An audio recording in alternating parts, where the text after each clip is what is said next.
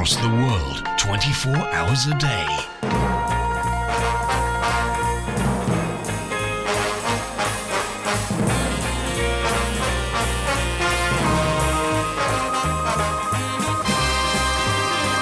This is Fab Radio International.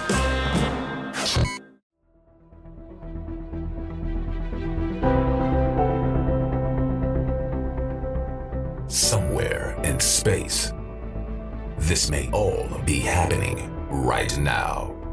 An adventure unlike anything on your planet. The story of a boy, and a universe.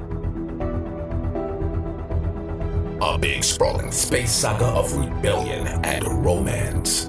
It's a spectacle light years ahead of its time. An epic of heroes and villains and aliens from 1,000 worlds.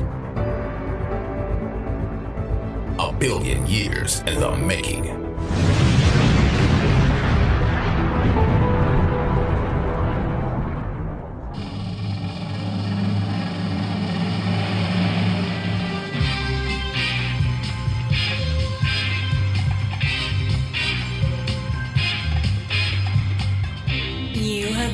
The event horizon of Starburst Radio, the greatest radio show in the universe.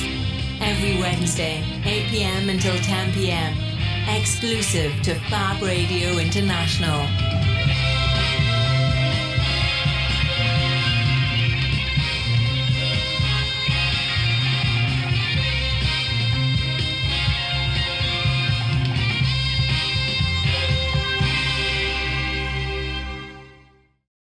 Hello and welcome to Starburst Radio at Fab Radio International with me, Mike Royce, and Mr. Chris Hayes. Hello there. And we are the publisher and editor of Starburst Magazine, the world's longest running magazine of fantastic films and television. And this week we are joined by Mo. Hello. And Mo is the writer of... Introduce yourself. I am the writer of the Weird Wide World articles that you find in Starburst every quarter. Yeah, indeed. And he's got a lot to say. He sounded like his parent then. What? Introduce yourself. Oh, it was him. It's his first time. I want to take it easy on him, you know? It's a stressful experience. It is weird seeing how the sausage is made. Yeah. Like, I've listened to the show for ages, but now to be actually here in the booth, looking at all the clocks with different time zones. Yeah, they got disconnected. Are they right? Because they got disconnected because when they were put on us, it seemed like a good idea by someone, but after about 5 minutes, you realised that they were all ticking away like mad in a radio station all 9. With 3 microphones next to them, and it kind of messed the shows up. So they got disconnected. The batteries were yanked out. Yeah, that makes sense. But it looks good. No matter what, you just don't go off it. Because it's not necessarily right. But it's right twice a day. There we go. It's twice a day, that's right. Yeah. Which is more than we are. That's good. And so if you extrapolate that by 9, it's right 18 times a day. That particular it's a lot. Piece of equipment. Oh yeah, because nine countries there. Yeah, it's really good. 9 capitals. And look up there, Mo. There's that secret camera there looking down. That's the station manager watching us now. Everybody, give him a wave. Didn't you used to broadcast the camera when you did the show? Have you ever? It was by a couple of weeks. You didn't. I don't think you remember. It was on for a few weeks. Was it? Oh yeah, it was. In what year was this? No, years ago.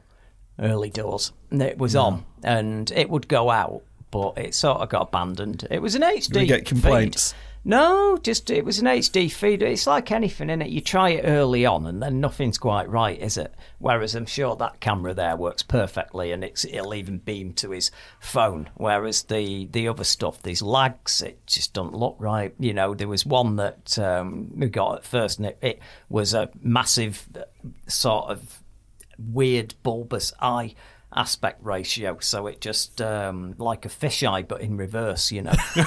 It was wrong. It wasn't easy getting it set up then.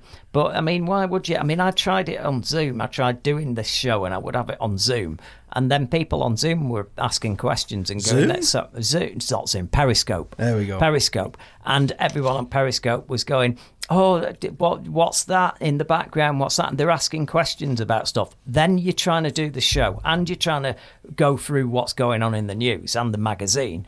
And you've also got to answer emails. And it was, to me, it's too much. Too much. What are you wearing? Yeah, yeah. That tie is hideous. Yeah, that sort of crap, yeah. Oh, why's Martin turned up with no knickers on again? Yeah, you know. It's distracting. It's better they don't know, isn't it? Why is Chris picking his nose all the time? Yeah. You just don't start people don't know what's going on, and I think that's for the best. We're mysterious figures, I think, unless you turn up in a certain bar and we're in there all the bloody time. But anyway, we've just been away. So we went down to, as we said last week, although I think before we tell you about that, I've just remembered, we have to do, you know when a tabloid newspaper's gone and defamed somebody, and then as part of the judgment, they have to come on, and in the next issue, they have to issue this tiny, teeny little apology on the thing going, I'm sorry, the such and such we said on such a date was turned to be incorrect and we apologised and we've just been sued sort of thing. Well, we haven't been sued exactly, but Mountie did email in as the show ended last week and we were talking about the day the Earth caught fire. We'd had a protracted conversation about how annoying it is to have different versions of films in different territories end in a different way, and then doing a sequel to the one that country's not seen, and then they have to watch a sequel to something that don't make sense. And we'd say in Day the Earth Caught Fire, so you mentioned that, and I agreed with you. It did have a different ending, and it was Earth doomed and Earth saved, wasn't it? Mm-hmm. Well, Mountie emailed in just at the end, but we'd just gone off air, but we'd literally finished and the other show started. As it said, you get delays on this sometimes. I mean, he sent it at 10 to, so we should have had it in time. Gentlemen, a moment of panic. When Chris referred at the end of the Day the Earth Caught Fire, the US and UK version both showed the two newspaper headlines, but the US version has the sound of church bells over the last scene to suggest the world had been saved. Hope that's clear in the article. You'll have to drag me by my pubes to see Barbie, but I thought Oppenheimer was great, and I'm no Nolan fan. So that should have been the end of last week's show. There we go. So there we go. So I don't remember them church bells. I just don't. I thought that they were just two different newspapers. Shows to get the full cheats. lowdown on that movie, that 1961 movie, read the next issue, because Mountie's done a big retrospective on that. It's a cracking film. Yeah, it's still it's a to this cracking day. piece as well. You seen it, Mo? No, there's going to be a lot of that. Oh boy! How did it catch fire? Or is that a spoiler? A bit of one, right. Yeah. Okay. And also, I'll tell you what, this studio's about to catch fire. Is anyone else hot? It's not that bad. It's ridiculous. I've just opened the door and wafted it now. It's not a bit. I've had it. Hey, it's been hotter in here. It's been a lot hotter in here on occasion. Horrible. So no, it's one for your list. Yes, it's I have got a list. I have got a list. Don't watch the colorized one. Right. Someone put one on YouTube a while ago, and it's not a proper colorized version. It's a version that ended up someone they downloaded it off YouTube. Somebody had it on YouTube until the rights got pulled, and someone went, take that down, please. And then it started getting circulated on torrent sites. So you might see some people looking for that. Colorized version, great. Well, it isn't. It's just some kid that's done it. And I'm not being insulting there. I'm giving the person the benefit of youth, because if it's an adult that's done this, then they've obviously had a head injury. Because they're all like sepia tints on the opening. There's no excuse of people having purple skin, is there? Yeah? Well, I didn't know. Is there? You'd not mentioned what particular colour it was. Well, purple so I skin. Thought maybe Let's go with that. The black and white to the no. The tint. Oh no! Everything was kind of brown, and everybody had purple to blue skin. Well, that's no good. Well, it's not great, is it? That was, you know what I mean? I had a low threshold. I mean, I watched the colorised Laurel and Hardy ones that were done by the studio. I lived through that horror, and boy. The hoopla over that, it was on John Craven's News Round, it was. And it's true. John Craven's News. You guys, you might have heard these and your parents watching, and now they've been brought right up to date. I remember him said that, been brought right up to date, and they're in colour. And I remember then, as a kid, And I was easily impressed. Oh, God, I was easily impressed. And I just looked at that and I thought, it looks like someone's just done a fucking dirty protest over the screen. Are you sure you weren't watching 1962's The Day the Earth Went Purple? No, I wasn't. A lot of people get them too confused. Yeah, they do, don't they? Yeah.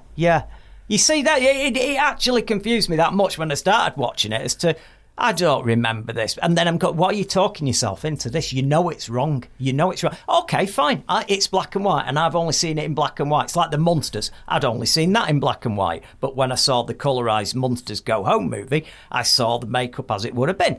But I had a kind of idea that, for example, Herman Munster would be kind of ghoulishly green skin. Yeah? Yeah. Okay, that made sense. But there's no way that a Cockney in 1960 wandering around London had purple skin. I don't know if I'm missing. That doesn't make sense. I don't know if I'm missing something. But how do they determine what the colours are? Like, well, I mean, generally, I think this was kind of, I don't know. Maybe they were on something at the time. Like, his jacket will be. I don't know. But they don't want much software for doing it. About when this turned up about 15 years ago, like right at the beginning of YouTube, and that's what I mean. That's the problem at that time. Anything that went on YouTube, no one was really tearing stuff down for copyright for a few years. So you had a Wild West going on until it all got under control. Is that before Google bought it?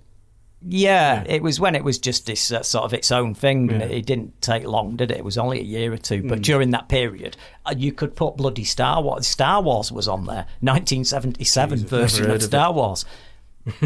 Oh no! You'll remember. It's the one where there's this big creature rearing up outside a cantina. It's that film. Although this version hasn't got that in, so you won't recognise it. Not ringing any bells. No. I wonder if it's been a week. Big space station in it. It's been a week. I wonder and if it's not purple. I wonder if the Mountie was dragged by the pubes to go and see Barbie yet. I bet he has been. I haven't been yet, but I've had excuses. He's been mental since last week. Like I said, we haven't even got to that yet. But I bet he's been. I bet you've been, Mountie. Come on, you had to crack. It's like I feel left out. I've got to see it because if only that if anybody's giving it crap or they're praising it, and I have the counter view, I can say no. I think that you're being unfair, or I think you're being too fair. I can't say a thing at the moment. I got out of jail because we took the kids to the cinema at the weekend, and they didn't want to see that. Well, my little girl wanted to see it, and it was greatly debated in the car on the way. In other words, she wanted to see it, and then you went no. Well, normally she gets away, so we got there, but Spider-Man was still showing. So, okay. So we went to see Spider-Man across the and wow, I mean.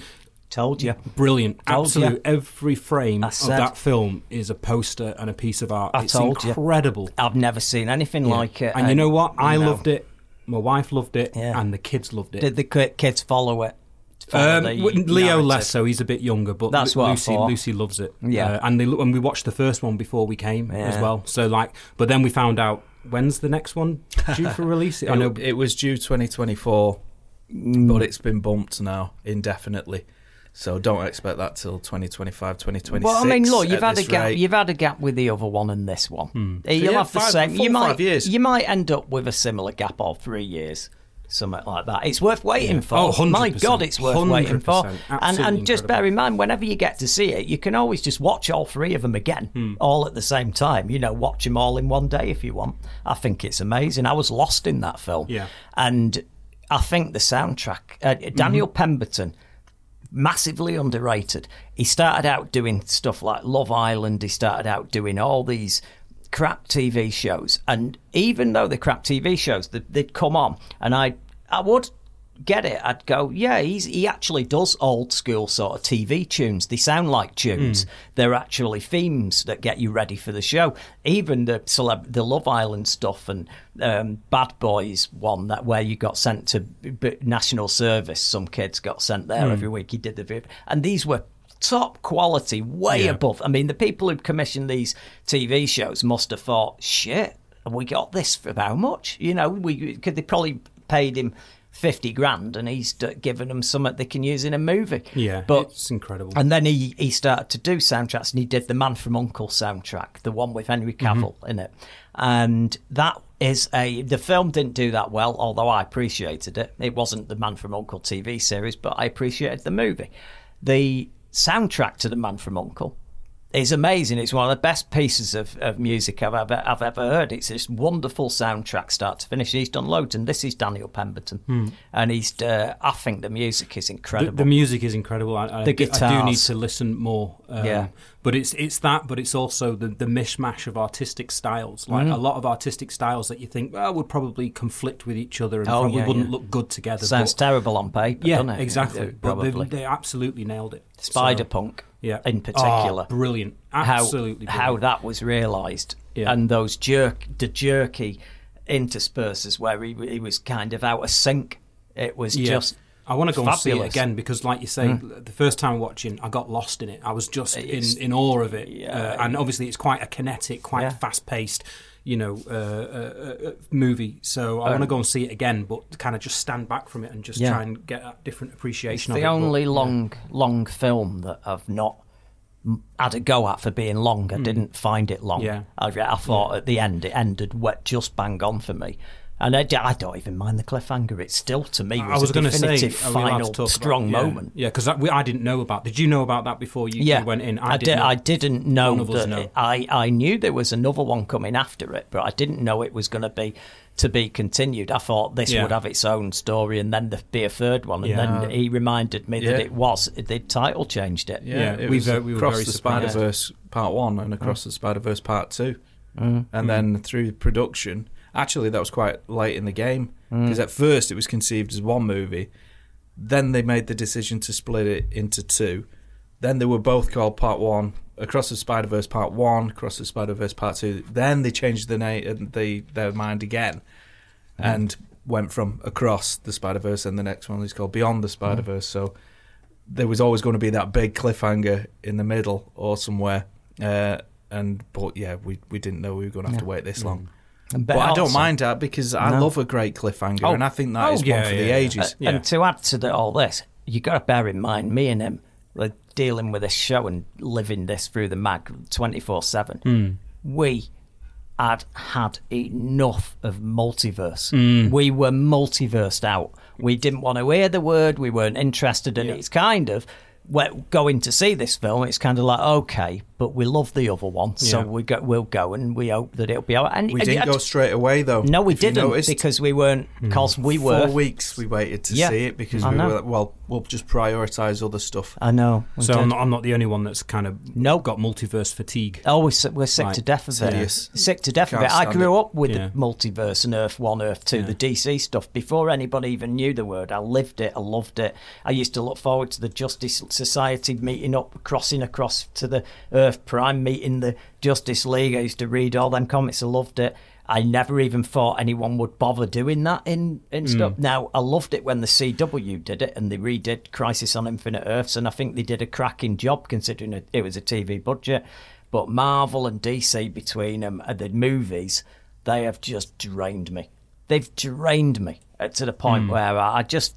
There's no stakes anymore. Not when you can keep replacing people and swapping people over, and you're dead, but I'll take your place, and every single thing. Again, it's the money eyes, isn't it? Like, we can infinitely reinvent this with new actors and stuff like that, so we can keep this kind of money, printing money from this. The problem with it is it all started, the multiverse having it there is a cool thing. Then DC went, I know, we'll get rid of the multiverse and start again because there's too many barnacles and inconsistencies and continuity errors and shit, and we're going to start it all again. So they crashed all the Earths into one, and with a Crisis on Infinite Earths, and said they'd start again.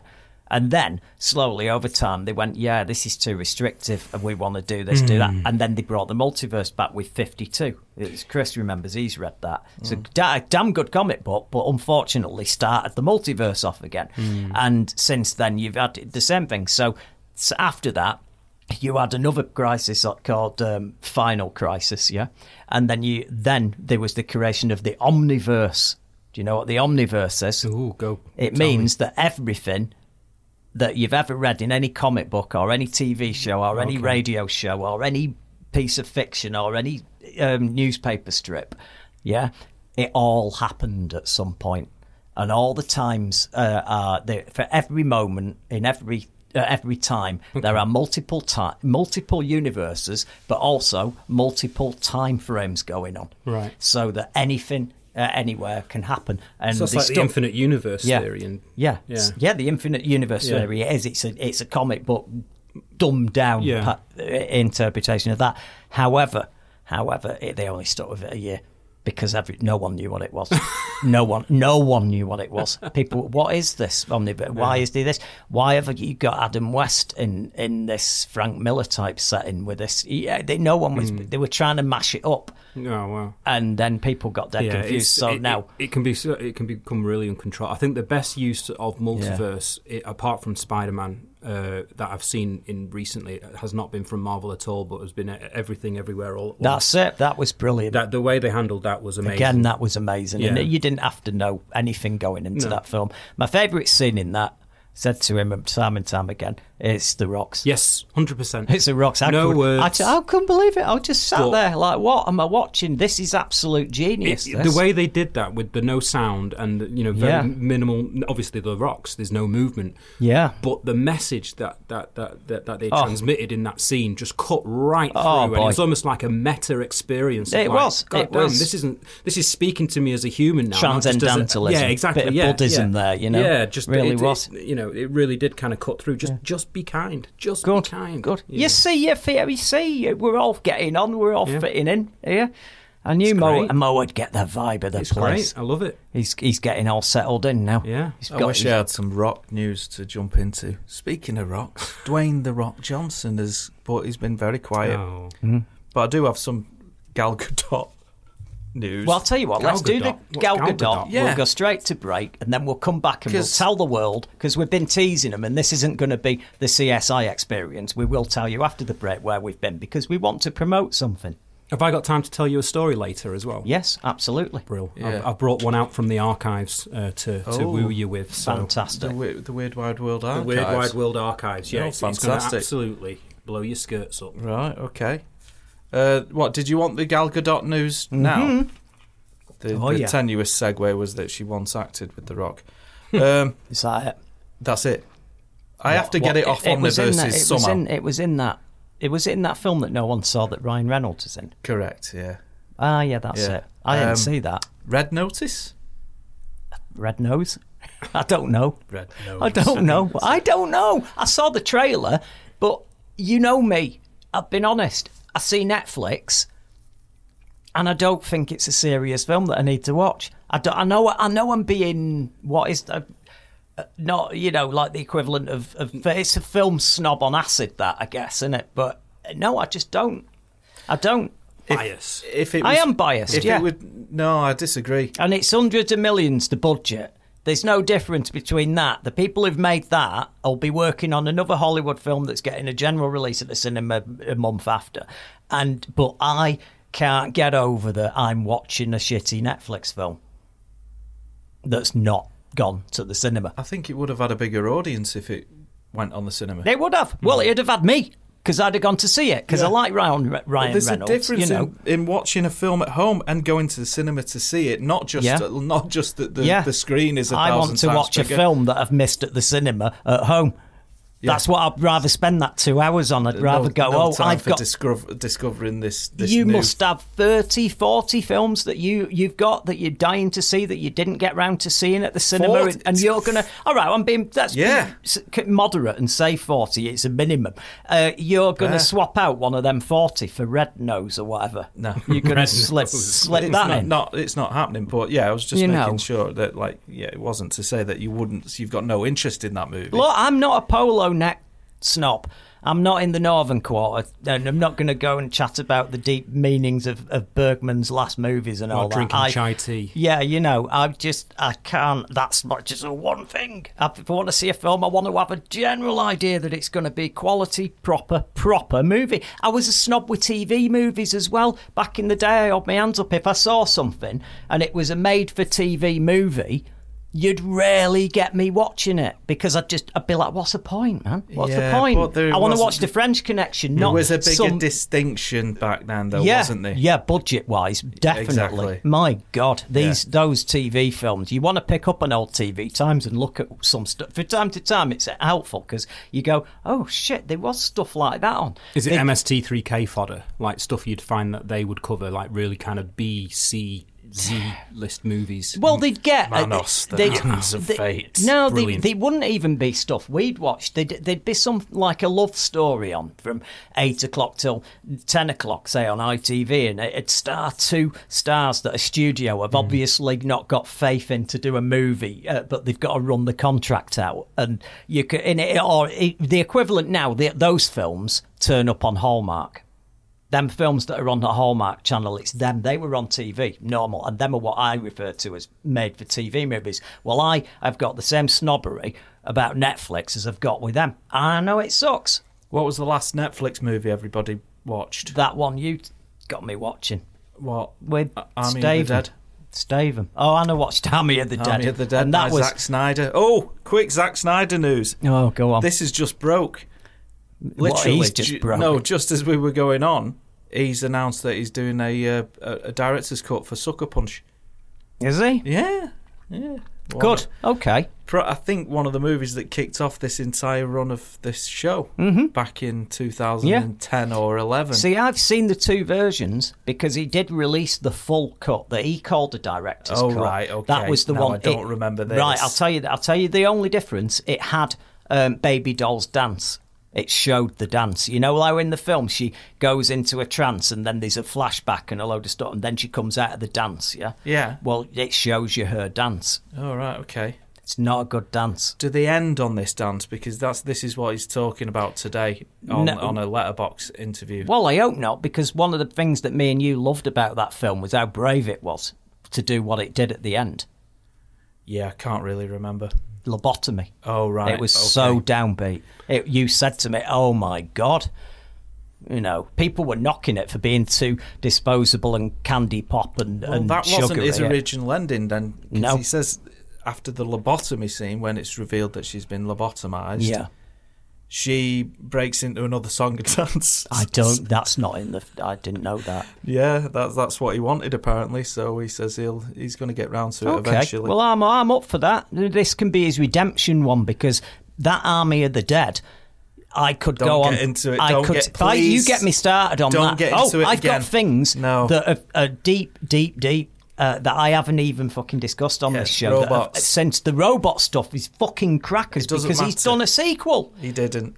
He did a sequel. He didn't. The What's It of the Dead? Thieves of the Dead or something. Nothing to do with him. Was that nothing to do with him? No. It'll have been some name on the production credit. I thought this was in the world of that. Well, it's in the world, yeah, but it's like some cheap knockoff version of it, isn't it? Do you know in this film, Mo? They were dried out. You know, like sea monkeys. Oh no! And you put sea monkeys to into the show water. as well. Okay. Yeah, and they were on the floor, dried up zombies. Yeah, right, and everyone went, okay. "Oh right, they can't move. They're all dried up." You know, and they'll only come alive if it's rain and there's water. Right. Okay, so what are you waiting for the film then? Well, let's get some rain on them. And then they're all going to come rising up out of the ground. Yeah. Didn't do it. That's what? Didn't do it. Didn't do it. So they just stayed there? Yeah. Just correct. So what was the point of the film? There's one of many questions about that film. We got to let it go. It's I'm letting years it go. old. I'm done. It made no cultural impact I'm not going to mention it again. It's fine. It's only being done. Army of the Dead is only ever discussed on this show. Okay. I swear to fucking God.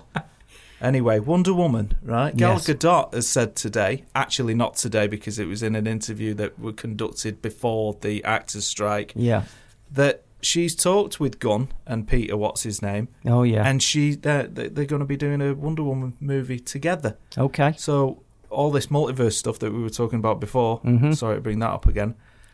But you can't live by your own rules, can you? No, I cannot. You can have a go at me. I'll be talking about Army of Dead here, and you can wander out with your You get to pen run wild with all your stuff. I was just trying to move it along. Plus, I can't stand Army of the Dead. So, yeah, it doesn't look like they're rebooting that character. Well, then how's anyone going to understand what's going on? I don't think they care. It's a mess. I don't think they care. Again. They're not bothered. I don't blame them because it will be mostly started again. Look, some actors will retain their characters. She's one of the characters that worked. So if you're going to do that, but as I said, you can't just really cherry pick. If you're saying that this is a new start, but then again, you know what we thought were going to happen at the end of The Flash didn't happen, did it? No, it didn't. Didn't we happen. Were completely wrong. No, that was it. The Flash was the most pointless film I've ever seen. It feels like it's more about the money now and getting the audience in. Oh, forget the consistency, forget the continuity, forget the multiverse, omniverse. Just let's produce these movies, get bums on seats. But the thing is, the money's not there anymore. Is it not? No. Did it not still break records when they... I mean, all right, not break records, perhaps that's a bit overdramatic, but surely they make a profit. You've had two of the biggest bombs, box office bombs in all of the superhero genre this year. There could be more, actually. The Flash, off the top of my head, and Ant-Man Quantumania. Did that lose? Big time. Did that go straight to streaming as well? No. Had a generous theatrical run. It didn't do too bad. It ended up about $750, but its production costs were nowhere near as big as The Flash. The Flash is the big loser. Yeah. The Quantumania is disappointing to them, but The Flash was like, holy shit, because of all the hype. I think they thought it was going to just scrape $1 billion or something at least. Yeah. And it just did nothing at all. Quantumania was the breaking point for me. Like I mentioned before, I was Marvel fatigue, never mind multiverse fatigue, although the two are synonymous.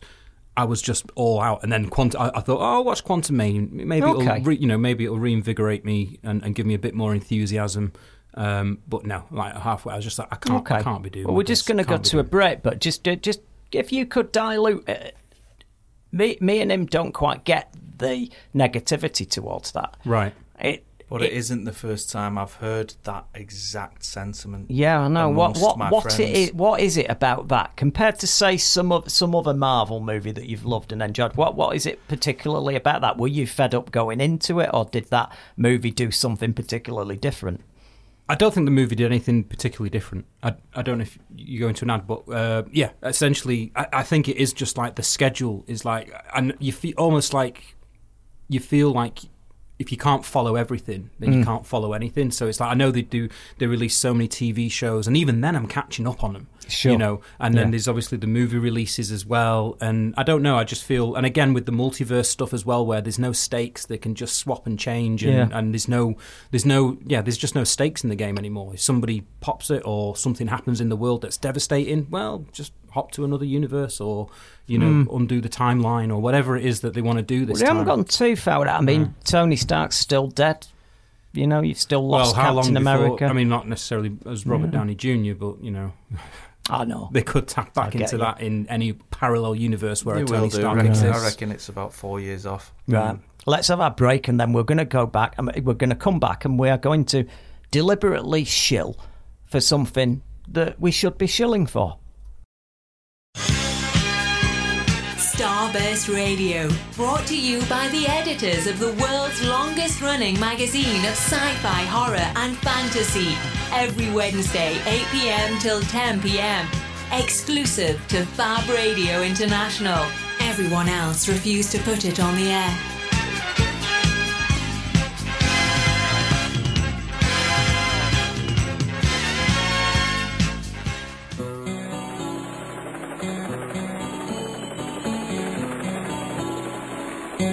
Across the world, 24 hours a day.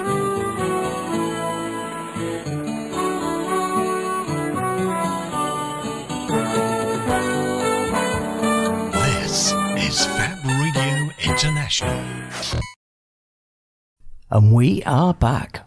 Welcome to Starburst Radio. Oh God, that didn't work at all. Don't like it. I didn't. You kind like of bailed it halfway through. Straight away. Right. But you were almost there. No. Well, I didn't. Sounded like you were being jerked off. You see, you can't always. Hold on, are you going to record that one, and that's going to make it into the repertoire of criticisms? No, it doesn't. There's not one of him in there. You don't know there isn't. Well, I've been I was on talking the show about the jerked off bit though that you said. Scratching at the door. I have got a comment from a long-time listener here, and he's joining us on Threads, right? Which is cool, because I forgot to put the tweet out on Threads. Skolomonski. The thread out on the tweet. Well, it's not a tweet now, is it? It's an X. Well, whatever. But I didn't do one on Threads, so it's good that I am Cosmic Soup. Remember Richard Robinson? I do. Good God, yeah. Good God. He says, listening to Starburst Radio live for the first time in quite a while. Where have you been, matey? I've deleted the shitty Musk destroyed Twitter/X app, so I'll be on here moving forward. Well, we will try to be more communicative on Threads. Fantastic to be hearing you guys back and not quite on it. It's what makes you awesome. All right. Well, that's thanks. Almost a compliment. Simo, it's nice to know I'm adding value. This is what we get. It's nice to see you back as shit as ever. Oh, thank you, Richard. A bit of consistency, reliability. That's what you want. Part of the charm. That's what we bring people. Julie B saying, good evening, looking forward to tonight's show. So she was looking forward to it. Right. So that's good. She's 53 minutes into it. I wonder if she's still enjoying it. Yeah, you never know, dear. You never know. So, we got some more emails. Yep, we've got one from Mounty here. Mounty, yes. He goes, gentlemen, nope, not seen Barbie. We were talking earlier whether he'd be. Wonder if he was dragged by the pubes. Luckily, I've been writing busy writing Starburst stuff the last week or so. That's my excuse, etc. I did find time to see Mission Impossible Dead Reckoning Part 1 again, and it's even better second time around. This week, Meg 2, The Trench. What a time to be alive. I agree, yeah. I may catch up with Barbie on streaming or Blu-ray, but I'm promising nothing. Don't blame you. Am I the only one that's actually excited to see Barbie? I can't wait. I've just been so slammed the last couple of weeks with stuff. I will have seen it by the next. I love Greta Gerwig's movies, all of them.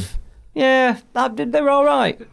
They're okay. A very shallow understanding of what it is. Yeah, what's your favourite? I can't remember off the top of my head. I couldn't tell you one to save my life, but I've watched them. I've seen all of them, I think. Right. I'm thinking. Oh God, I know which one I'm thinking of. Let's move on. No. I remember the. Oh God, Little it's Women. Driving me mad. It's driving me Frances Ha. Mistress America. No, I've not got it. I've not got it. But I know which film I'm thinking of, and I can see the film poster, and I can see White the girl. Noise. No, I haven't seen that one. No, I think she just stars in that one. She may have co-wrote. No, I've not seen that one. With Noah Baumbach. Here we go. Alex Best says, as you know, Denis Villeneuve is a Canadian filmmaker who's made a name for himself with his visually stunning and thought-provoking films. He has, well said. Absolutely amazing. His work includes Prisoners, Sicario, Arrival, and Blade Runner 2049. Do you think he would be an ideal candidate for directing a 007 film, as the franchise needs a huge bump upwards as its format is getting tired? What are your thoughts? Cheers, Alex, a long-time listener from the windy Shetland Isles. P.S. When are the candidates coming back, or is that a film in progress? We are coming back this year. We are coming back and we'll be staying back. It's just there's been a few problems and Paul's been a bit poorly. I've had a few issues and we've just not had the time to do it. It's different doing a TV format show like that. But we're coming back this year. This one, I'm going to give you this. Denis Villeneuve is one of my favourite ever movie makers. I think that Arrival may possibly be in my top 5 hard sci-fi movies of all time, which is saying something. It's right up there with the best of the best. I think he'd absolutely destroy a James Bond film. I think it'd be... James Bond films need to be punchy, fast, action-orientated, and there is no room for it. If anything, the last few of them have gone to the slow-paced, artistic. The last one was nauseatingly artistic, to the point of sickening to me, to be honest. I think that way is the wrong way. If you want to do it, I would rather see a James Bond film that had all the sensibilities and style and pace of the Kingsman movies. Really, Matthew Vaughn. Yeah, Matthew Vaughn would be my ideal. With him, didn't he? He had a meeting with them? He said that he would never be asked. He said he's met them, but he said that they don't like him. Right. He's actually said they don't like him, and he doesn't think... He thinks they are pissed off with him for sort of plagiarism. Because of Kingsman. No, seriously. He said no one else can do any stories about super spies. Got it, right. He was interviewed and he said that I have met with them, but I don't think they'd ever ask me to do it. And he said, could you tell us a bit why? And he said, I just got the impression that they thought I'd stolen their clothes a little bit, which, to be fair... there are elements of Bond in it. Yeah, he's definitely riffing on it. Yeah, sure. Further to Alex's question there then, because these two directors have been in the news for the last 2 weeks, both have been asked whether they would like to do Bond movies in different interviews for whatever reasons. Greta Gerwig said, I'm a fan of Barbara Broccoli, so I'd be interested in that. God's sakes. But I don't think you'd be interested in that. But the thought of it's making me ill. Here's the question though, because I knew your answer to that one. Christopher Nolan. No. Nolan says it's almost embarrassing how much the James Bond movies have influenced his entire career, and he would consider it an honour to do a Bond movie. Yeah. Thoughts on that one? Same as Villeneuve. It'd be a slow, ponderous, pretentious affair.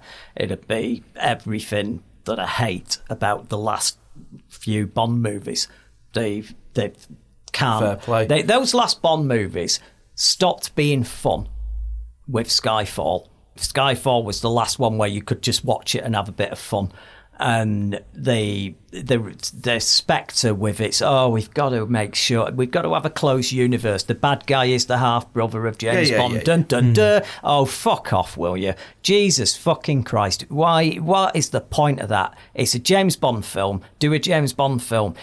Christopher Nolan couldn't even do a Batman film without thinking it's Dance of the Seven Veils or whatever. He thinks he's making a Bergman movie where that guy, and that's the problem. And it's James Bond would be so fucking slow, then paced and ponderous, I want to know navel gazing. You'd hire if it was up to you then. Matthew Vaughn. There we go. Mo?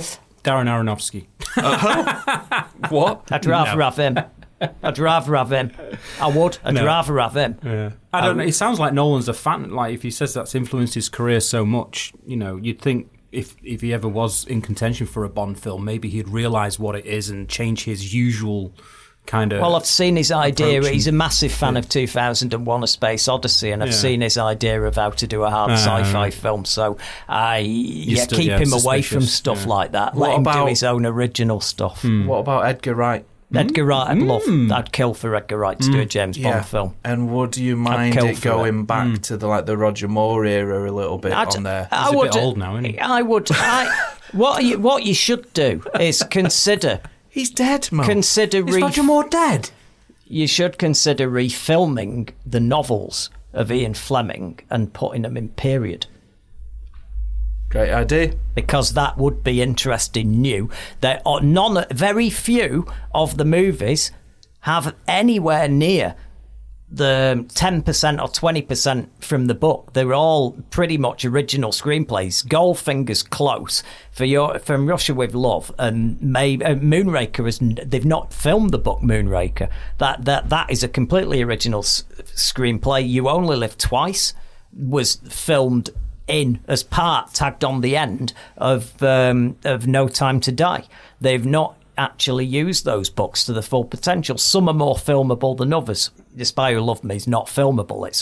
It's told from a girl's point of view who's just staying there, and James Bond makes a cameo. No, it's done in a weird way where you only see James Bond for half a chapter.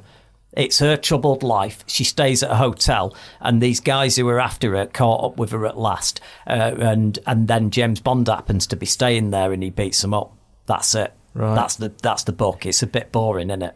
It's not an ideal candidate. Yeah. That's all I'm getting at. Yeah, it doesn't matter who the central character is. When you've got the central character's not Bond, and he bumbles in. He literally just bumbles into these guys because, hey, leave her alone, you bish bash boff, and that's it. That's the book. Oh wow! Spy Who Loved Me. Oh, main character Vivian Michelle. Oh, man. Simon Pegg was talking this week, and he revealed that Edgar Wright and him, they are working on a new movie. Oh, good. That is going to be outside of the Cornetto trilogy, but I didn't really expect them to retread any of that kind of ground anyway. Quadrology.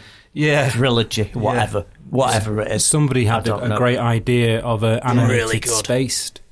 Yeah, that was me. Yeah. Oh, you're taking the piss.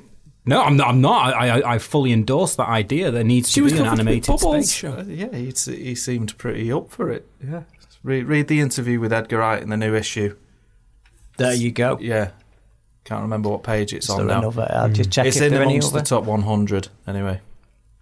No, we're all right. We're up to date with. There's one on aliens, but I'd rather do that one later when we're going to talk about aliens. Okay, yeah. Yeah. Is there one on aliens? There is, yes. It's down here. You have to go back and forth. And I see. There we go. Yeah. Stuart Best. So we'll come back to that one. Right, we'll do that later. See what I do there? Love Give it. it a quick scan first. And Christ. Hey, I got my first It's mention. like Oppenheimer, isn't it? I got my first mention as well. That's nice. Yeah, you see, that's good. You're making your stamp on it. This is how it begins. Here we go.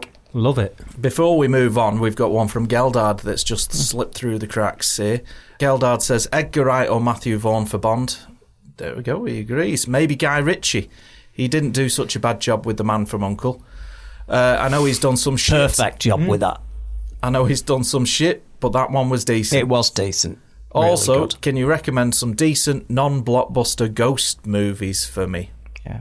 Well, just add that if that Man from U.N.C.L.E. film, if that had been Henry Cavill in a British accent, that could have easily been him as James Bond. And I'll tell you this, I actually think Cavill would make a great James Bond. I really do. He's a bit old now. Unfortunately, they've asked for casting for someone under 35 now. But, and the name that keeps coming up is Aaron Taylor-Johnson. Yeah, that's the one that keeps coming up. It does. Yeah. And it does look like that. And he looks pretty badass in Kraven the Hunter. That trailer is you the love worst fucking trailer Oh. I've seen in a long, long time. Oh, Why would anyone want to see that? He's a B-list bad guy from a comic book that no one's ever fucking heard of, and he was only famous. Maybe B-list, but do you know what they did? A-list. Do you know when he was interested? Outfit. Oh yeah. I don't want to get into it. The outfit is iconic in the comic books. Yeah. His version of it in that cosplay stripper, basically, something like that. That's what comes to mind. That character became absolutely famous in comicdom in the early 1980s for one reason. He committed suicide. He decided he couldn't kill Spider-Man, and he'd failed his great hunt after all these times, and he went and topped himself. Oh, wow. And everyone went, oh my God, that's so brave and all that. Yeah, they brought him back. Fuck off. You know what I mean? That is an insult. They kept him dead for 20 years, but they couldn't help themselves. Couldn't help it. Couldn't help themselves. We've got an amazing history of Kraven the Hunter from a few issues back. I think it was 478 by Alan Boone. It was, full deep dive on the character. Great. See, I have a craven disregard for it, though. Nice. That's the problem. Snap. So, what's this other one here? This one here. Oh, here we go. Hi, Mike, Chris and Mo. So, Talk to Me last week, a solid 4 stars, however, 5 stars for the ending. So many horror films are let down by tiresome or predictable endings, even some great ones. I hope Martin enjoyed it. What about you guys? No, I've not seen it yet. Machete Ralph. Again, you've embarrassed us. No, we've been working too hard this week. We're going to see a load of films. We're going to see a load of films and catch up. Barbie and Talk to Me before next week. Yeah, promise. Definitely, without a doubt. Mm-hmm. I do like. I thought the trailer was amazing. Both trailers, in fact, for that Talk to Me. So I'm very much looking forward to it. The reviews have been fabulous. Yeah. Proper horror little films. Australian horror movie. Mo, if you've not seen the trailer. I haven't seen Australian. it. Yeah. What did I say? No, I didn't know, and now I'm upset. Oh. Why? Oh. Shit. Oh, yeah. Oh, maybe. You might have to reassess something that you've been saying for many, many years. I mean, I can't. Well, it's not going to change the culture, is it? Even if it's amazing, the most amazing things ever. That tops it after a lifetime on Earth. That'll be the 4th decent Australian film I've seen. It's not great, is it? What are the others? What I was going to say. What are the others? Walkabout, Mad Max 2, Muriel's Wedding. Mad Max Fury Road. They're not Australian, them. Don't bull me with them. They're Hollywood movies, them. Excuse them, what? Bloody second one is an Australian production. Those are Hollywood movies, them. You can't tell me. Mean? They're Hollywood George Miller movies. and his entire crew still made those. Funded by Australian money, was it? No, well, the second one was. The first and second were totally Australian productions that did not rely on Hollywood, which is why they come across as punk rock. The third one, Thunderdome, was when Paramount and loads of other investors invested in it, and they went, let's make a big budget film, and then they just missed out on one little thing. Okay. We forgot to put him in a car, and it bombed. Oh, look, well... And it bombed. You have a Mad Max movie and you forget to put him in a car. Yes, it's going to bomb. So it did. The Fury Road, cars, violence, mayhem, yes. But not, that wasn't an Australian budgeted Okay, movie. I'm going to give you an example, right? You write a script, yeah? Yeah. You write a script. Paramount are interested, Warner Brothers, are interested in it. They give your production company X amount of millions to shoot it. You shoot it in Britain. You edit it in Britain. Yeah. You You do your colour grading, post production, everything, and you. Is that a British movie? It was. I don't think so. It's conceived in Britain. There's a tipping point. The pre-production was all done in Britain. No, there's not a British movie. Australian movie. It wasn't. Where was Mad Max Fury Road shot? It was meant to be in Australia, and then the desert that they were planning to use had some unprecedented rainfall, and it turned green. So they had to move it to, and I think they moved the production to Africa. Right. Off the top of my head. I've seen the making of doc on the Fury Road. I'll give a bit of grey area to that one. But the Thunder Road, the third one, not an Australian film at all. The first two were pure. It's in its DNA. It's interesting. Whereas Babadook as well. That Babadook, Walkabout, Mad Max 2, Mad Max 1's kind of all right, but it really, when you see it, it's a bit of a disappointment, that one, after the second one. It spawned the entire Saw franchise, didn't it? They did do on that one scene. Because they just took that one scene from the end of Mad Max and went, ooh. But you've got to admit, there's not a lot going on if you're living in Australia. It's like, what music do you listen to? Apart from everything trying to kill you. Yeah, it's the one place on earth I just don't care about going to. That was a great movie. Housebound. Okay. Yeah. Or that may have been New Zealand. Oh, gosh. New Zealand, I've no Kathleen problem with. Kim. Well, I'd go to New Zealand. I would. I'm curious, what did they put him in? If they didn't put him in a car in the third one, was it like a different vehicle, or did they just omitted any kind of transportation whatsoever, and it was a completely different... It was on a little go-kart. A little penny farthing. Yeah. I just people thought it was ridiculous. I couldn't. He has gone mad. No wonder it bombed. I just couldn't believe that. No, I think what Mike's getting at is they put him in a city for most of it. Right, okay. So there was just now went on. They thought they'd build this gladiatorial Thunderdome and he'd be like Conan, and they'd be just battling. It's just not what people wanted. The soundtrack slaps, though. The desert. As the kids say. The soundtrack's amazing. Slaps, that's what they all say. Yeah. Do they not still say fat? That's fat. No, God, that's fat. No. The film, no. Lady Bird. I'm not down with the homies. Lady Bird, the one that I didn't mention. Yeah. Yeah, well, why didn't you mention that? Because that's the one I was going on about with the black and white poster with her head on it, which I love that film. It's a fabulous film. That's the best film she's made, I think. Frances Ha for me, or Mistress America. Lady Bird is excellent. I've seen them, I don't remember much about them, whereas that's one of me. Oh, I love that film. Yeah, it's love great. Lady Bird. Yeah, it's very good. But I thought you meant that there was a Lady Bird in Mad Max Beyond Thunderdome. Then it was like, I don't remember that bit. No, there's none of that. That'd have made it interesting. He had to fight a Lady Bird. I'm telling you, a big mutant Lady Bird. It's just bizarre, innit? But yeah, Australian film. Well, all right. Well, let's hope there's a fifth one to add to my little list. How many have I got to have? I mean, if I get over 10, do I have to admit that they're okay? What's the threshold? I think you're being too harsh. I don't think if we had a quick Google, I don't think you'd go if someone offered you first class tickets, so you had to go there for a week and just chill out. I don't think you'd want to go. Look how many great actors it's spawned.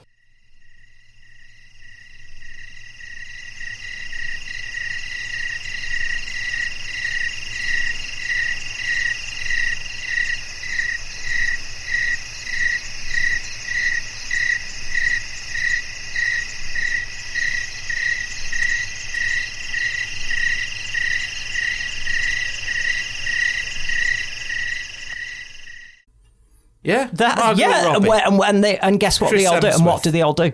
What do they all do? Margot Robbie did over 320 episodes of Neighbours. And as soon as she got any work that, paid okay, she fucked off.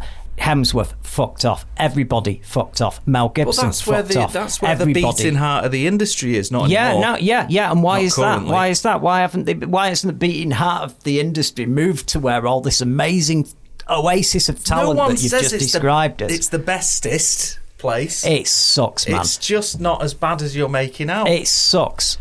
It fucking sucks. Anyway, Geldard wants to know some good ghost movies, and I've always said that. By the way, I've always I can confirm. My granddad, my great uncle used to come round with all these stories, and he'd come round with all the pictures, and I'm like, oh, this just does not look fun to me.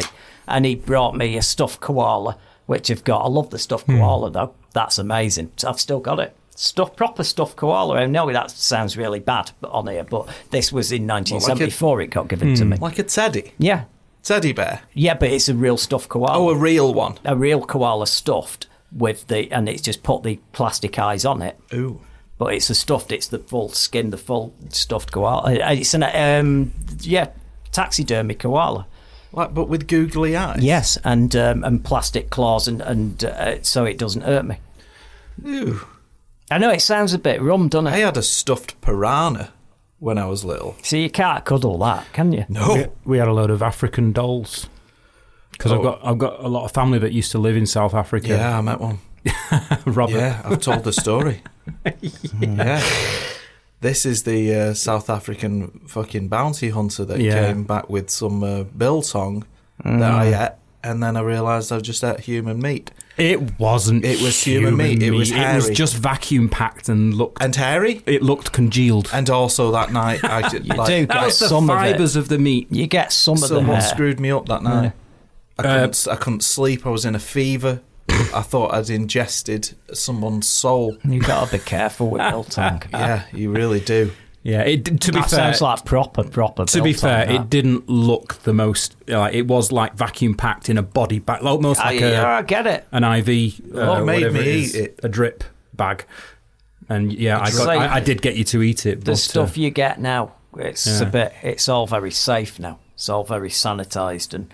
Not back then. No, God knows where it came from. But like that. I still don't think it was. Well, I hope it wasn't human because you ate a bit of it. I ate the rest of it. Oh, God, sat there snacking on it. But I bet it tastes nice. It was lovely. That's what spices. I mean. You can't get biltong. I told you, I made some of my own. I've been making it. I love it. I'm trying to do the proper beef jerky, and do it. But I've got to get this comic nightmare out of the way, and then I'm going to get that jerky. Company off the ground. The jerky heater that you put it on hooks in it, and then it keeps it overnight and dries it out, and then you've got your own beef jerky. Are we going to have our official? This show's going to have its own beef jerky. Yeah, easy. Then do proper Starburst jerky. Did everyone we just decide what to put in it? I tell you what worked though. That last batch. That last batch, I did some special spices and an awful lot of mango with loads of garlic and oh man, that sounds lovely. And I just left it and a load of chili, and it was just amazing. You had some of that, didn't you? That was nice. That. I had so a taste, nice, yeah. But again, every time I slip some of that stuff in my mouth, I have flashbacks to Moe's Satanist bounty hunter's uncle. Yeah, he was a Satanist. Yeah, he was a Satanist, yeah. How did that pop up in conversation? Well, Jesus. Yeah, it's... That's something I don't ask of me. Yeah. No, it's a long story, isn't it? It's a yeah. He wasn't a bounty hunter. No, he was a bouncer who worked. A bouncer. Yeah, he was a bouncer that worked for. I guess a kind of a gangster. A gang. What do you call him? Like when you got those the henchman. Yeah, he was a henchman. Yeah. He was a Satanist henchman. Yeah. Christ. And then he reverted and he needed to flee the. I don't know if I can actually say this on a fucking radio show, but he needed to get out of the country, and so he came to stay with us. To be fair, yeah. At Mo. Well, at least you've not. To be fair, he was such a cool guy. I mean, he's still alive. Oh, he's staying. Yeah, you had to drop that in and all.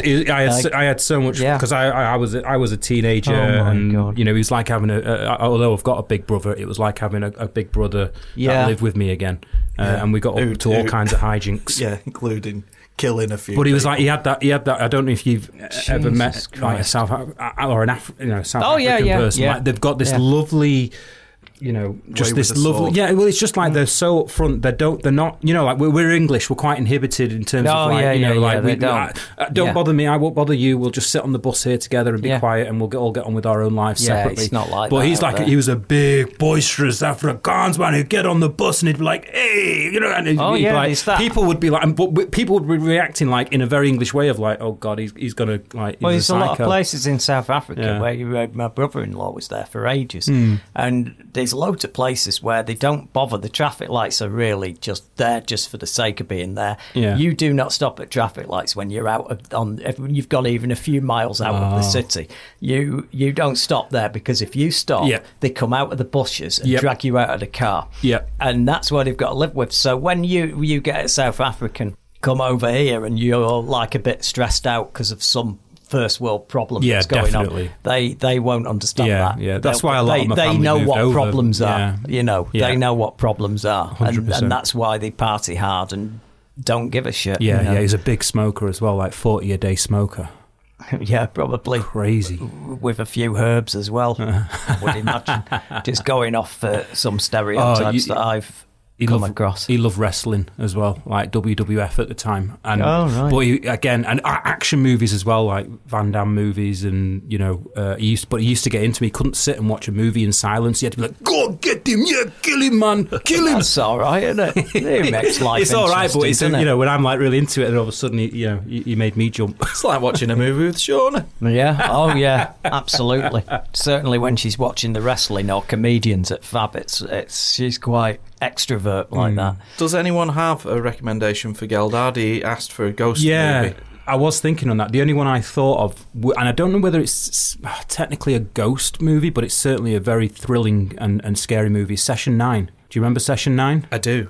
Yeah. Yes, Brad Anderson. Fabulous movie. It freaked us out for days because we watched it together in the old days. Long time ago, yeah. And it was very, It chilled us for days afterwards, that movie. It did, yeah. It's about a group of men who have to go into a old hospital to clear out the asbestos.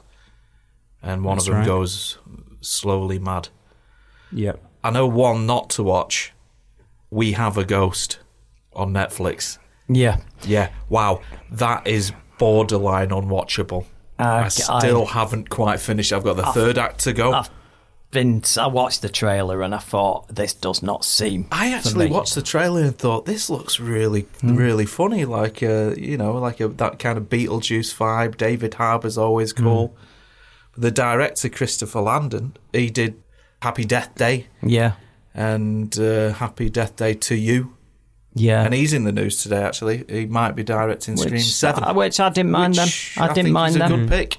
Yeah. The Radio Silence guys can't come back. I think what we should do now is have a break and then come back, and then we're going to absolutely guarantee that we are going to say where we've been last week, and we're going to give Mo his segment. Yes, we will do. Can I just recommend him a film with a ghost in it? Go on. It's David Lowry's A Ghost Story, and I recommend this to everybody. Stars Casey Affleck. That's the one I like. Have you seen it? Yeah, it's the one in 4:3 as well, and it's beautiful. Yeah. The filmmaker did the Green Knight a year or two ago. And it's just profoundly moving. I really like it. I love that. Yeah. See, there you go. We both agree on that, so it must be awesome, that The one. ghost story. So I'd give that a go.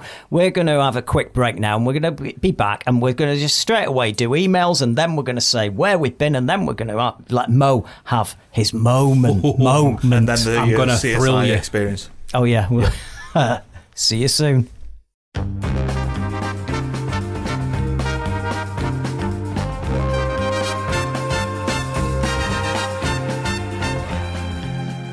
Cafe, the original TV and movie theme bar.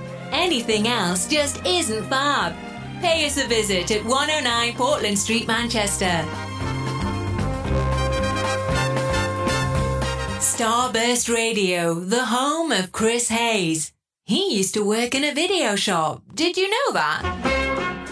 Embrace the alternative with Fab Radio. And welcome back to Starburst Radio here at Fab Radio International. And anyone know, I forgot to give out the email address, but it's studio@fabradiointernational.com. If there are any last emails, we're in our last segment of the show before we go. And one email off Dave saying, talking about Bond, how can Bond fit in today's world, this woke world where you can't say anything about some tosser saying I'm offended by this? You're saying that Chris tends to be in that world, but he must surely agree we're in a world where the writers are walking on eggshells.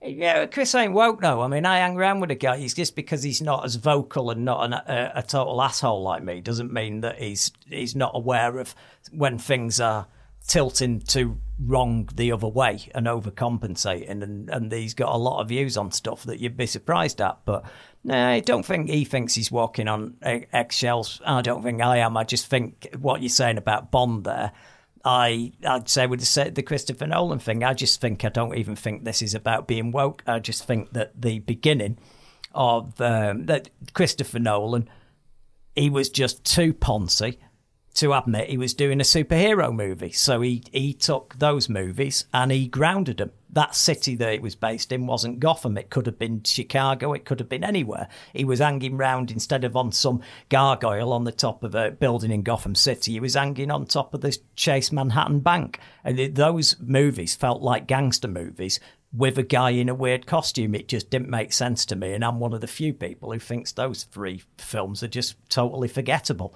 And the same happens with Bond. Bond, to me, it's there's no point in making a James Bond film if you're going to be terrified of actually having a guy who is slightly unlikable and slightly misogynistic. There are flawed female characters in shows. There are flawed guy characters in shows. I'll admit there are more guy characters that are shown flawed, but there are plenty of characters with flaws in things. Bond is a flawed character.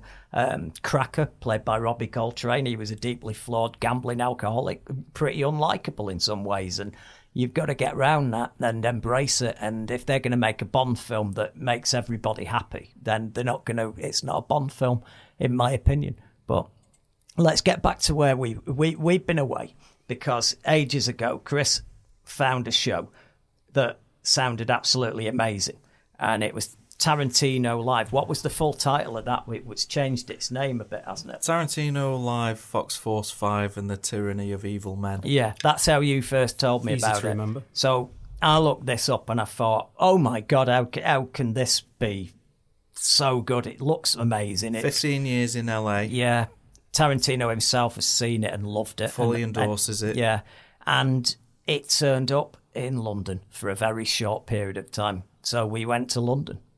Went to London. What was it? Riverside Theatre? Studios, yeah. Yeah. And Never been to that area in London before. Shepherd's Bush. A lot more Shepherds than Bush, to be honest. It was a bit rough. Meaning, it seemed a bit rough there. Shepherds aren't. Well, I'd rather have Bush than Shepherds. I had Martin telepathically reach out to me then and was like, I mean, it wasn't exactly a lovely. We went to Kew Gardens, by the way. That was plenty of bush. There was bush galore. Couldn't move for bush. But I just thought it was a bit. It wasn't the nicest bit of London. I thought, but what about the goddamn play? But what about the play? We ended up at this play. This play, I thought it was absolutely incredible. What did you think? Incredible. I couldn't fault it. It was exhilarating. The cast were amazing. The cast. At one point, I had to look around. This is sold as an immersive experience as well. Yeah. Not interactive. Thank God. That is a very important distinction. Immersive, as in you can look behind you and things are still happening all over the theatre at all times. Yeah. But they're not going to get you up at any point and have you perform. Thank goodness. But I counted at one point how many people were actually contributing to the what would you call it? A rock musical? Yeah. Because not quite a play, is it? It is was kind of like a rock musical. opera, a rock opera with a vignette. There's separate vignettes from all the movies with the characters often playing multiple roles from all the movies, and there were a lot of costume changes in appearance, but there was a linking narrative, weren't they, sort of all the way through? Yes, seamless. Yeah. But there was 20. Yeah. I counted 20 performers at Wow. one time, all belting out either they're acting, they're singing, they're on the musical, they're on the guitars, keyboards, drums. 20 people all at once, and it was just playing Tarantino's big hits from all the big tunes from all the Tarantino films were all being performed live. They were all dressed up as characters from this. You had scenes from this sword fighting scenes. You had scenes from Kill Bill. You had every one of his 9 movies, isn't all it? Of, yeah. All like a mashup. And of there all was these movies. a radio station playing the tunes as well some of the time, but by the DJ who was upstairs who looked like Quentin Tarantino. And then it would cut. And he sounded like Quentin Tarantino. He did. He was amazing. Yeah. But you said it wasn't. Okay, it wasn't. I thought you might be. But you said the rumours. Sometimes you'd be looking away and you just have a look up at that guy and he's still in character. Oh, wasn't absolutely. He? How did they do the scene changes? From one movie into the other? In did front of the stage rotate, or did it transform in any way? Or no, what? They always props. did it in it. They moved props, but they did it in such a way where a gun would go off behind you. Everyone would look over there. By the time you turn back, they've changed the stage. Like a magic even though trick. The stage is It was fluid. It never stopped. The first part of it was about 2 hours long. Then there was a break, and I think there was another 40 minutes, wasn't there? And but when it sounds long but it just flew by. It flew by. I'll tell you this: it didn't flinch. They used the rather bad word in the bad word, the N word from that's used a lot in Django Unchained is used a lot in it. To one point, when the first time someone comes out with it, when he's talking to a slave character, the entire audience behind us just went, "Oh!" Didn't they? They did, yeah. I'm really shocked. I've got mixed feelings about whether that should have been incorporated because it was in the films. It was in the films, yeah, sure. And if you hadn't have done that in the film would have been lame as anything because that's the language at the time. But my goodness, I don't know where all these performers have come from. I'll have to do. I actually took a. There was no program available, sadly, and no merch, which was a very unusual choice. No merch is gobsmacking for this show like this. Because believe me, I would have had a carrier bag. I would have had Santa's sack on my back. That would have been merch, an amazing revenue stream for the show. Would that if they sold T-shirts and other souvenirs? Yeah, I guess. I mean, maybe they don't want to, be seen to be a massive commercial venture and then end up with someone like with a financial interest saying, "Hang on a minute." This is kind of making money out of our IP. At the moment, if it's not that much profit making, they probably get away with it. I don't know. That's a really good point, actually. Yeah, that could be the explanation because your Miramaxes and whatnot, they may get litigious. Yeah, on Tarantino their can love it, but the ones who own Tarantino owns all his own characters though. From Reservoir Dogs onwards, he had that signed into his contract with every studio, so he has given them permission to do this. Yes, but you are correct. Right? Yeah, that'll be why then. Maybe hang on, absolutely. Selling a T-shirt there, £25. Right, let's take our cut. I just remember they were all right. Exactly. Paramount were fine with all these Star Trek fan movies, and then Star Trek Axanar was being made, and they did a Kickstarter, and that Kickstarter got them $2 or $3 million, and straight away Paramount went, excuse me, this isn't a fan film. They fought signing off on We OK Fan Films, non-profit fan films, as long as they're expecting you to spend £500. And be there with your plastic Spock's ears. This was $3 million. They were like, hang on, this must be making money then. And they showed them that they were getting into realms of competitor there. They're going to spend it all on the production, and they backed off then, and it's still going ahead. You know, these performers in Tarantino Live. So I've looked a couple of them up, and you would be surprised how many were British. None. Loads. Yeah. Right. Yeah. So have they come from I have Broadway, no idea. or have this needs a lot more have investigation. They recast it? Because to me, this has not been on that long. It was a few weeks it was on, and they haven't had time to get that good. Yeah, I know. I thought all these people it was would have slick. come from LA. That's what I thought. All these the American accents and whatnot, and flawless. Not even just American accents. Actually, there's some other languages being sung and spoken in this. It was flawless. Yeah. If you sat there, if you were a blind person, you could come and actually sit there and listen to this show, and it'd be entertaining. Right. And you would have a pretty good idea Sounds what's amazing. going on. Sounds amazing. I think the soundtrack and the sound elements of it are fantastic. I mean, what those movies themselves, you know, they've always been known for, you know, those incredible soundtracks. But what I did notice in this, and I've been there since '92, you know, Reservoir Dogs, listening to these things over and over. And what amazed me was even my least favourite tracks on these soundtracks were incredibly done, were incredibly performed, Absolutely. and they completely transformed them into new favourites. If there was a cast recording of this show, I would own it, and I'd be listening to it now. I would do it as well. I would. I'm just jonesing to see it again. Yeah.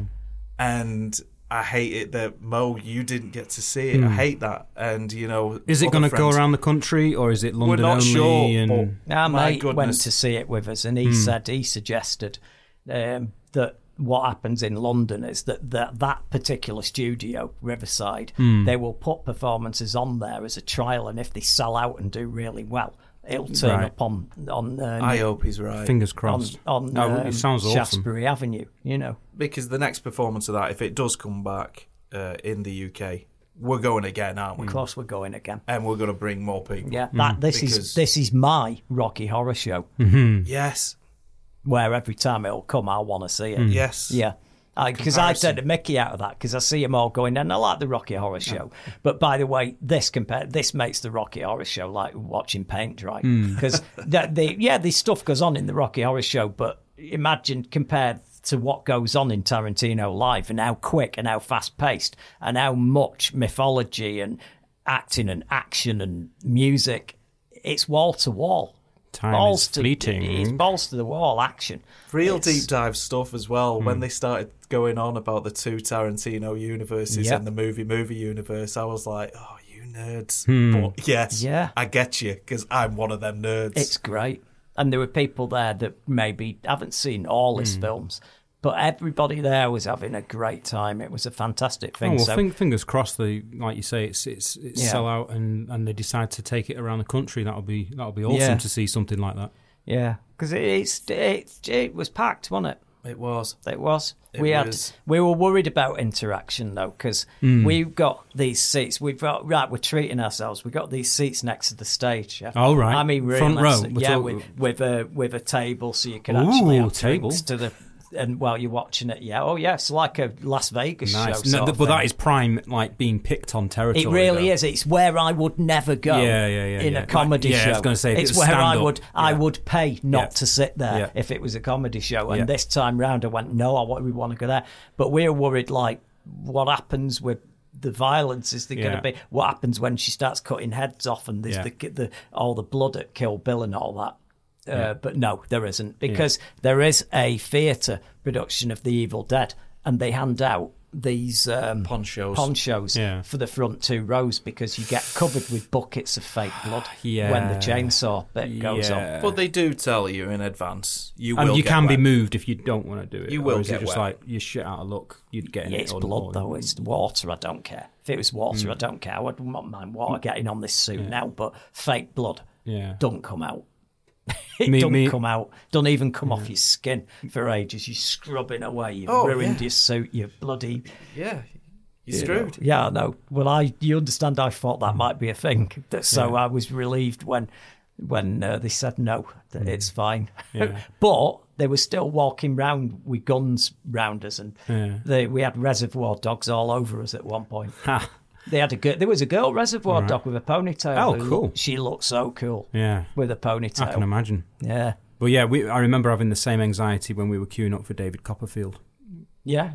Because you're like, because obviously you know the seat numbers, but you don't know what the stage layout's like, and you're like, do we need to be like, are we going to be like interrupted and all of a sudden find ourselves forgetting our name or some other kind of weird magic? You always think it's not going to be you. Yeah, that's picked, and then one day it will be because it happened to me last year. I was going to say you've lived that hell. Still to this very moment traumatized I'm not by surprised. what happened. I wouldn't have been happy at all. I was up there with this comedian for about 10 minutes. Yeah, 10 minutes. Let's be reasonable.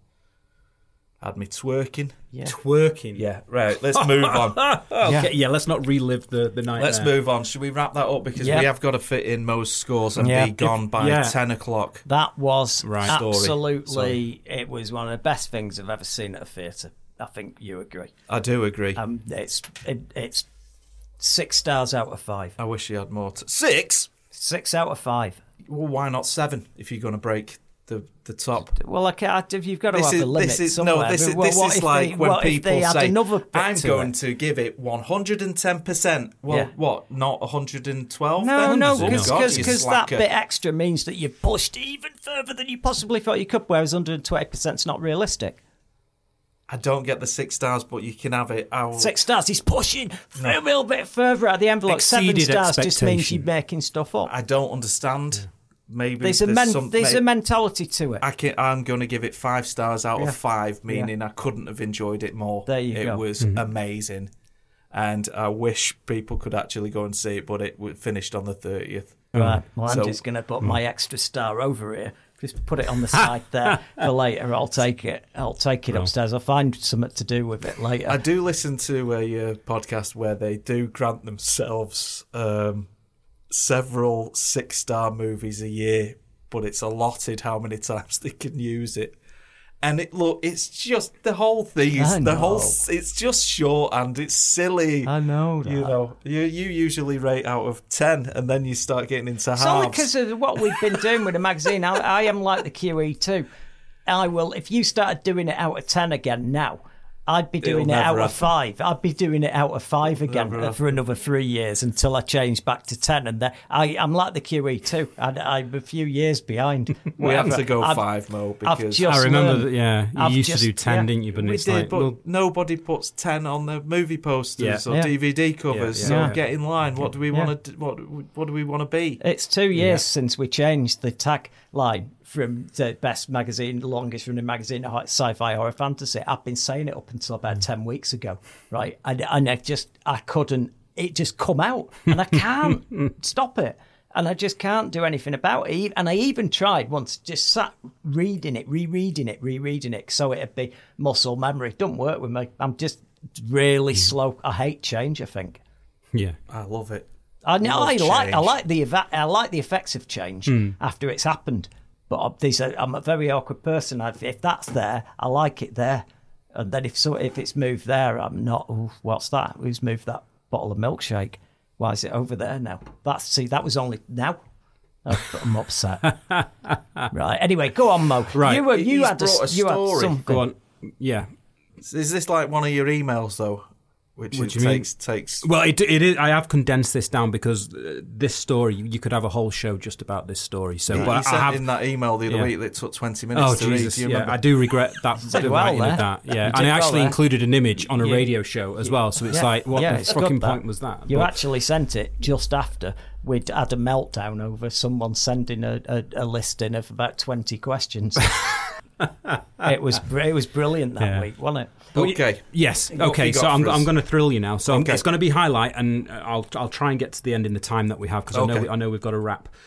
But I've called it the Tale of Two Holes. Okay. Now this is going to absolutely fascinate you. Okay. Have you ever heard of Mel's Hole? Mel's Hole. No.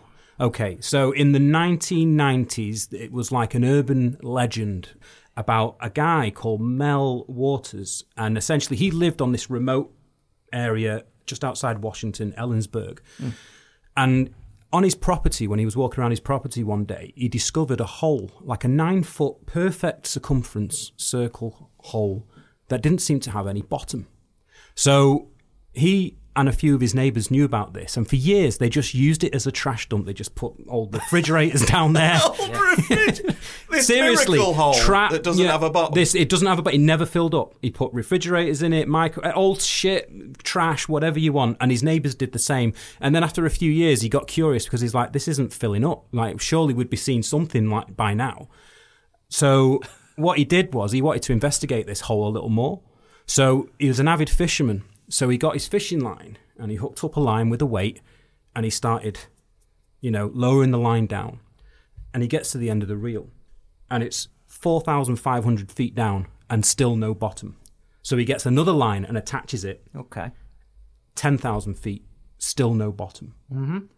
More spools until 80,000 feet and still no bottom. This was a bottomless hole. Whoa. Also, the whole strange phenomenon happened around this hole as well. His dog wouldn't go near it. Yeah. Birds would fly around it. Right. It was his radio picked up strange signals. Right. And one time when he had his radio near it, he was picking up a baseball game. Yeah. Right?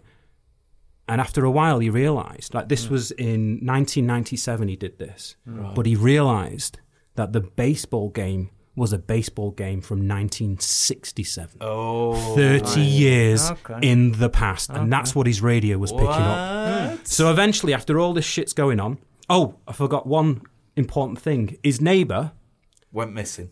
his neighbour threw his dead dog down the hole. His dog died, and instead of burying it like any normal person would, he chucked it in the hole. And then a couple of days later, he said he saw that dog, the same dog, had the collar on and everything, running through a wooded area. But it wouldn't come to him. It was like it wasn't his dog anymore. But it was, he definitely saw his dog alive again. Cemetery. Yeah, yeah.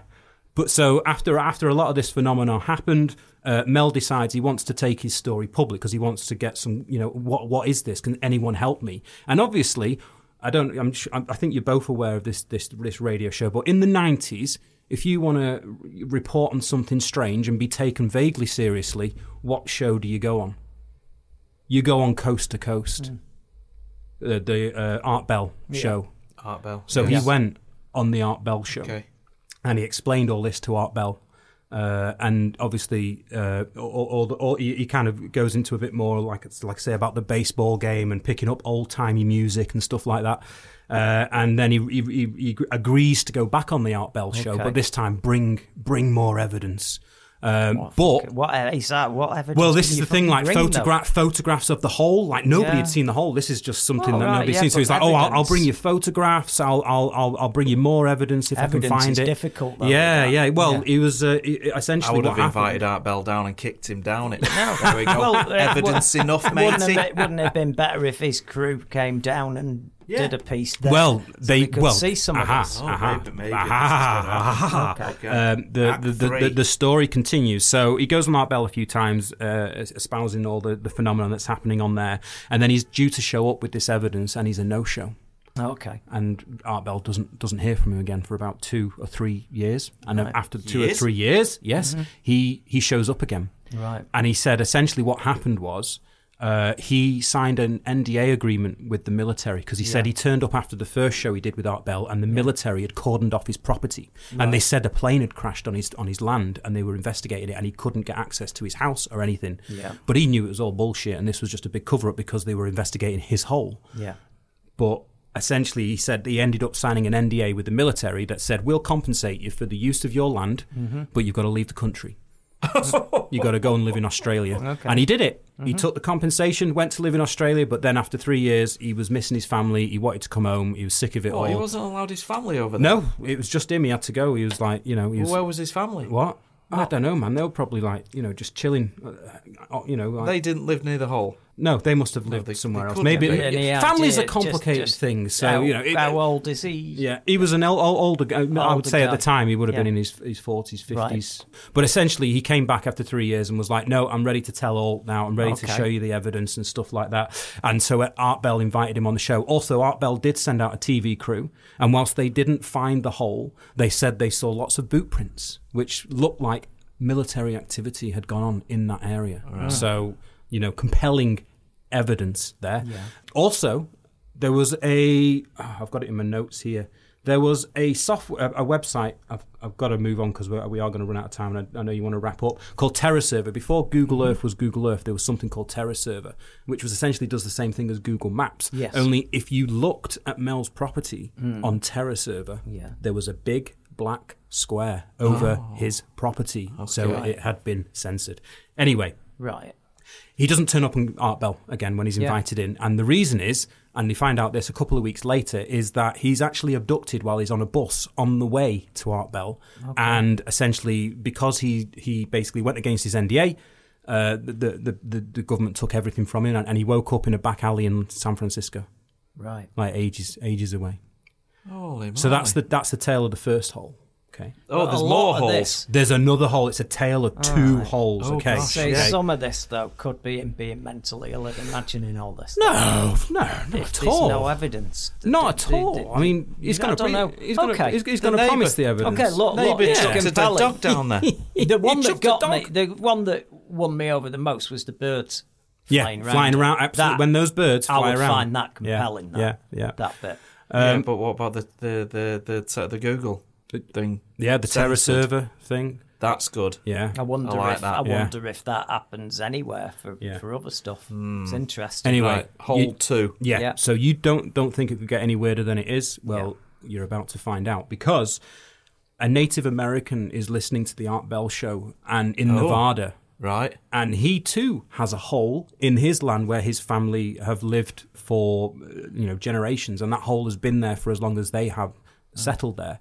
And essentially they consider it sacred. And through Art Bell, he gets in touch with Mel and asks Mel to come and investigate his hole. So, Mel agrees, they go out and they have a look at this hole, 9 foot in circular, very similar to Mel's hole. The only difference is that this one has a metal rim, whereas Mel had like a stone rim. Yeah. This thing is cold to touch, and they want to do some investigation and figure out what the hell this is. So one of the natives there volunteers to go down. I'll go down it, you can lower me down it. But obviously it's pretty dangerous, from hearing all the weird, strange phenomena that could go around there. So they send a sheep down. Yeah. So as you do, they wrangle a sheep, put it in a cage, and then they lower the sheep down. It's fucking still shit. Doing that. Yeah. Oh, it's too dangerous for humans. Sheep, bring it on. So essentially, they lower the sheep to about 1,000 feet, and then it stops moving. So they bring it back up, and it's essentially dead. It looks all right. It's still in the cage, but it's dead. So obviously, they're familiar with how to butcher an animal, so they decide to do an investigation and autopsy the animal right there and then on the site. Gas? Oh, no, it's literally, it's cooked from the inside out like it's been microwaved. Shit. So it's cooked from the inside out. And then also they look at the main cavity of the sheep and they see a tumour. Okay? And they're like, what the fuck's that? And then the tumour starts to move. And they're like, fucking hell, what's going on? And obviously they open up the tumour. And inside the tumour is a baby fetus seal. Get out of town. Like a fetal seal. What the fuck? One extra detail. What? The fetal seal had human eyes. Oh, come on. Yep, and it crawled around and it was slimy like a newborn little baby seal baby. Okay, there'd be fucking pictures of this though. Well, some evidence of something. Well, you know, I mean, they were you so wouldn't take pictures what of that. they were doing. People take pictures of the food every 5 minutes. Maybe the Native Americans didn't use cameras. Yeah. Oh, for fuck's sake. But anyway, I'll wrap it up in the next minute. So essentially, this baby seal kind of crawls around the table, squirms around the table. It's very slimy, and Mel gets this kind of very psychic, very impression that it wants to get back into the hole. So he picks it up and with slime all over his arms. It's a bit gammy, and then puts it back down at the hole. And then the seal just stares at them for 2 hours. And then just looks at them, and there's like a weird, recognition of what it is and the weirdness around it. And then eventually he stares at Mel. He stares at Mel and the other people that are around there, like very inquisitively, like it's got, it's like a super mutant or something. Okay. And then it eventually dumps into the hole. What do you mean? Well, dives into the hole. Dives? Okay. Dives, yeah, that's probably a better word to use. Rolls over. Yeah, it rolls over, okay. This is I love how fantastical this story is. But yeah, and it's essentially what we didn't know, or what we find out later, is that before that meeting, Mel was actually diagnosed with terminal cancer. But after his encounter with the seal, this magnificent encounter, he was cancer-free. And he puts it down to the seal encounter. Unfortunately, what his doctor's got to say about that, So I met this magic seal from the bottom of the hole. We need to lower your meds, mate. That's what they're going to say. But eventually, obviously, Art wanted him on the show again saying, we've got to get some evidence. Have you got any pictures? Yeah, I've got pictures. You got video? Yeah, I've got video. It's fine. Although sometimes the camera didn't work around the hole. Plans to come in on the Art Bell show again. There's a no-show. Never heard from Mel again. His phone got disconnected, and that's the end of that tale. But there are still people out there today that go searching for Mel's hole, trying to find that hole, but they think the military might have somehow filled it in. So it sounded like you couldn't fill it in. Yeah. Well, this is maybe they have some special energy devices cover or something. Over the top of it. Yeah, exactly. Yeah, put a cover and on top then of it cover that with dirt. You could do that. Yeah, but there are still people today that are searching for Mel's hole. So wow, that's the story. That's so a good story. Baby fetal seals. Yeah, I mean, that story's got yeah. everything, and is absolutely believable. Yeah, it's a TV show right there. Yeah, the fetal seal. But no, I won't go with that angle, but the whole thing. Yeah, yeah. The earlier part, it gets less believable later, but earlier. I know there's lots of holes that are very much connected. There's the one with the last 60 or so fish in the world that are in that hole in Las Vegas, right out in the oasis, yeah. And that's every time there's an earthquake in near Brazil, the water bubbles up and goes crazy. Anyway, it's a weird wide world. It certainly is. Sorry, so got it in there. Got it in. So thanks for coming on, and we'll be inviting you on very soon for some more fetal tumour-eyed seal stories. I will bring more stories. No worries. In the meantime, I've been Mike, he's been Chris, and he's been Mo, and we will see you next week. Tumbling through 1,000 centuries, you don't know where you land. It's so dark in mythology. Treasures of history to be found. Near the legends of time, all the handiworks remain. Only the dream away.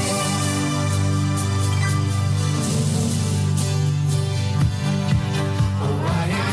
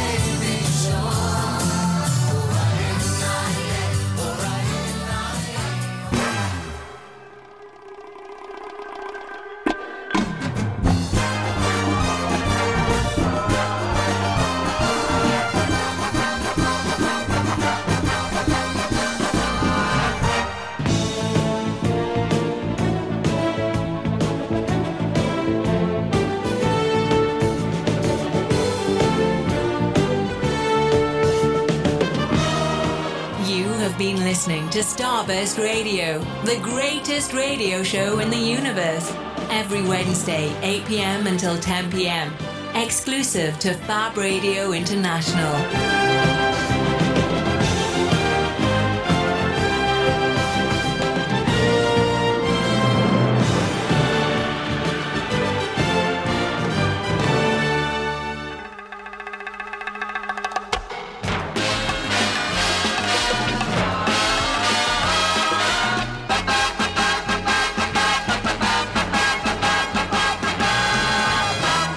Starburst Radio is sponsored by Fab Cafe, TV and movie theme bar, 109 Portland Street, Manchester.